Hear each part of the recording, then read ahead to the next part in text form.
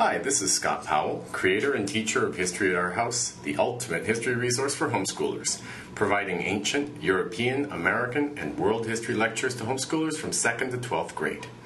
The following is a sample from the History at Our House program. For more information on History at Our House, please visit www.historyoutaourhouse.com. Enjoy.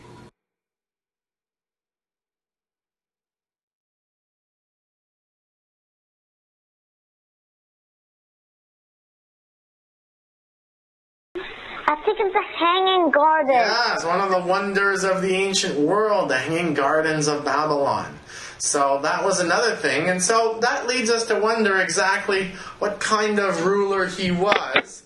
He's pictured down here at the bottom.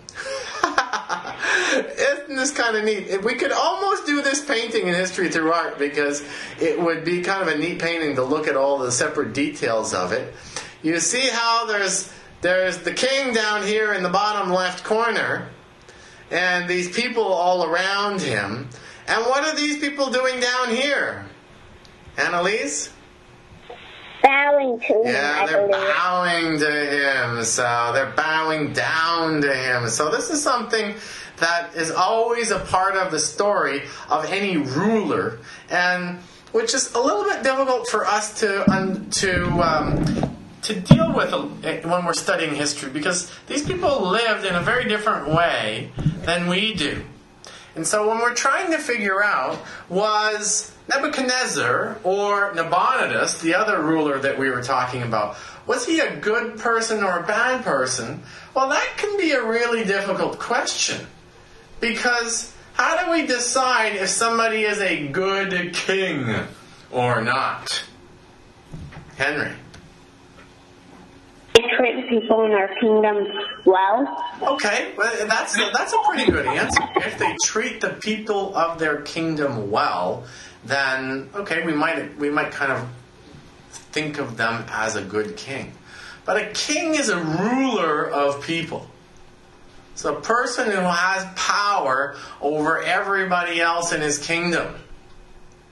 So that's always kind of a thing that's important about kings, is that even though they might be nice, they're still ruling over people.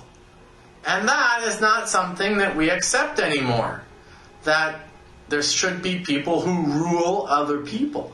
So there are always going to be things about kings that are going to bother us. There are going to be things that they do, because they are rulers, that are what rulers do. They have power over people. They conquer people.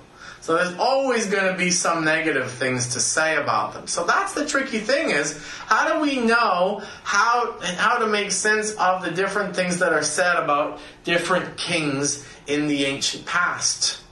And this is what we're talking about with Nabonidus. Can't remember how far we got into the story. But Nabonidus was a king of Chaldea, the last king of Chaldea, and he ended up having a very bad reputation. So the people of Babylon themselves said he was a really bad king. Do you remember from yesterday? Did we cover this? Why they said that? Why would they say he was a bad king?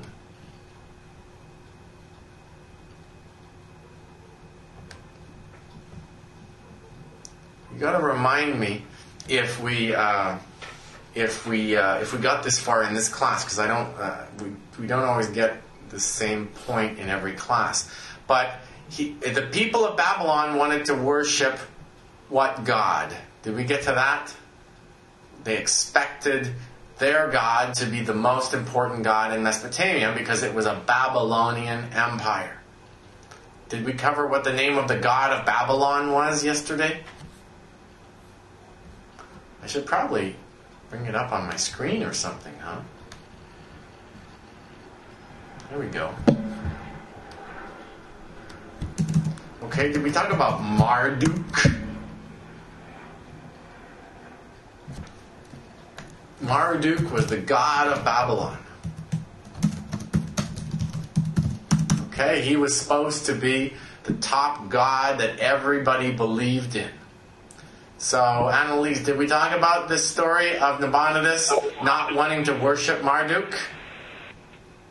I don't think so. Oh, okay. So that's good. Thank you for telling me, because I wasn't sure if we'd gotten that far yet.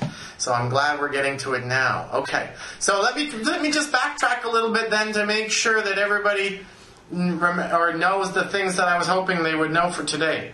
So when one city in Mesopotamia conquered another, the people of the ancient world believed that that meant that the god of that city, of the conquering city, was now the most powerful of the gods.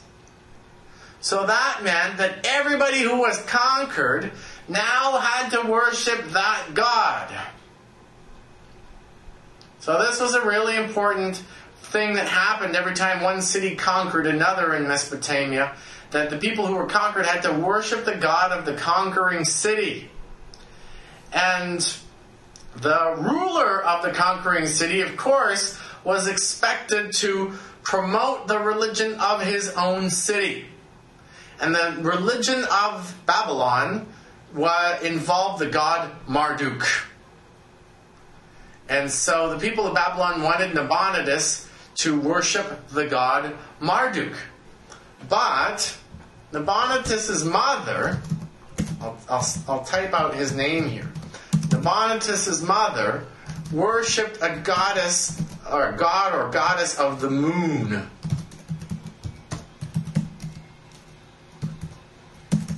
Goddess is spelled with 2 D's or one, I forget. Okay, so let's just leave it as that. And so Nabonidus wanted to worship the same god as his mother did. She was a priestess of this particular religious belief. He did not want to worship Marduk. So the people of Babylon were, well, not necessarily all the people, but the priests of Marduk. And a lot of the people of Babylon were angry with him that he did not want to worship the same God as them.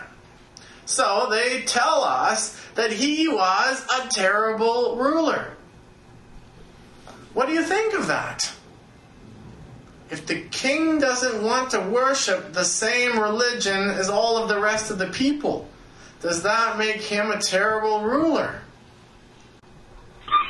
What do you mean, like nowadays or Anytime, because this is something that is generally true. It doesn't make them a bad person. No, it doesn't make them a bad person, right? If they're not going to hurt anybody else, they just want to think something differently than everybody else, then, all right, that doesn't make them a bad person. And so nowadays, we normally think of that as being an important truth, that people should be free to have whatever religious beliefs they want. That's a part of what America stands for. Freedom of religion. And that goes for everybody. Anybody can believe whatever they want, as long as they don't try to force anybody else to believe it. And so that's what we call freedom of religion. And so the Nabonidus didn't want to believe what everybody else wanted to believe. What is kind of a strange thing is that he's the king. And normally you'd be afraid that he could rule everybody and he could force them to believe whatever he wanted. But in this case, it's strangely the opposite. It was the people who wanted to force the king to follow their beliefs. They didn't want him to have his own beliefs. So if we think that it's right for people to be able to have their own religious beliefs, what about the king? Do kings not deserve that too, just because they're kings?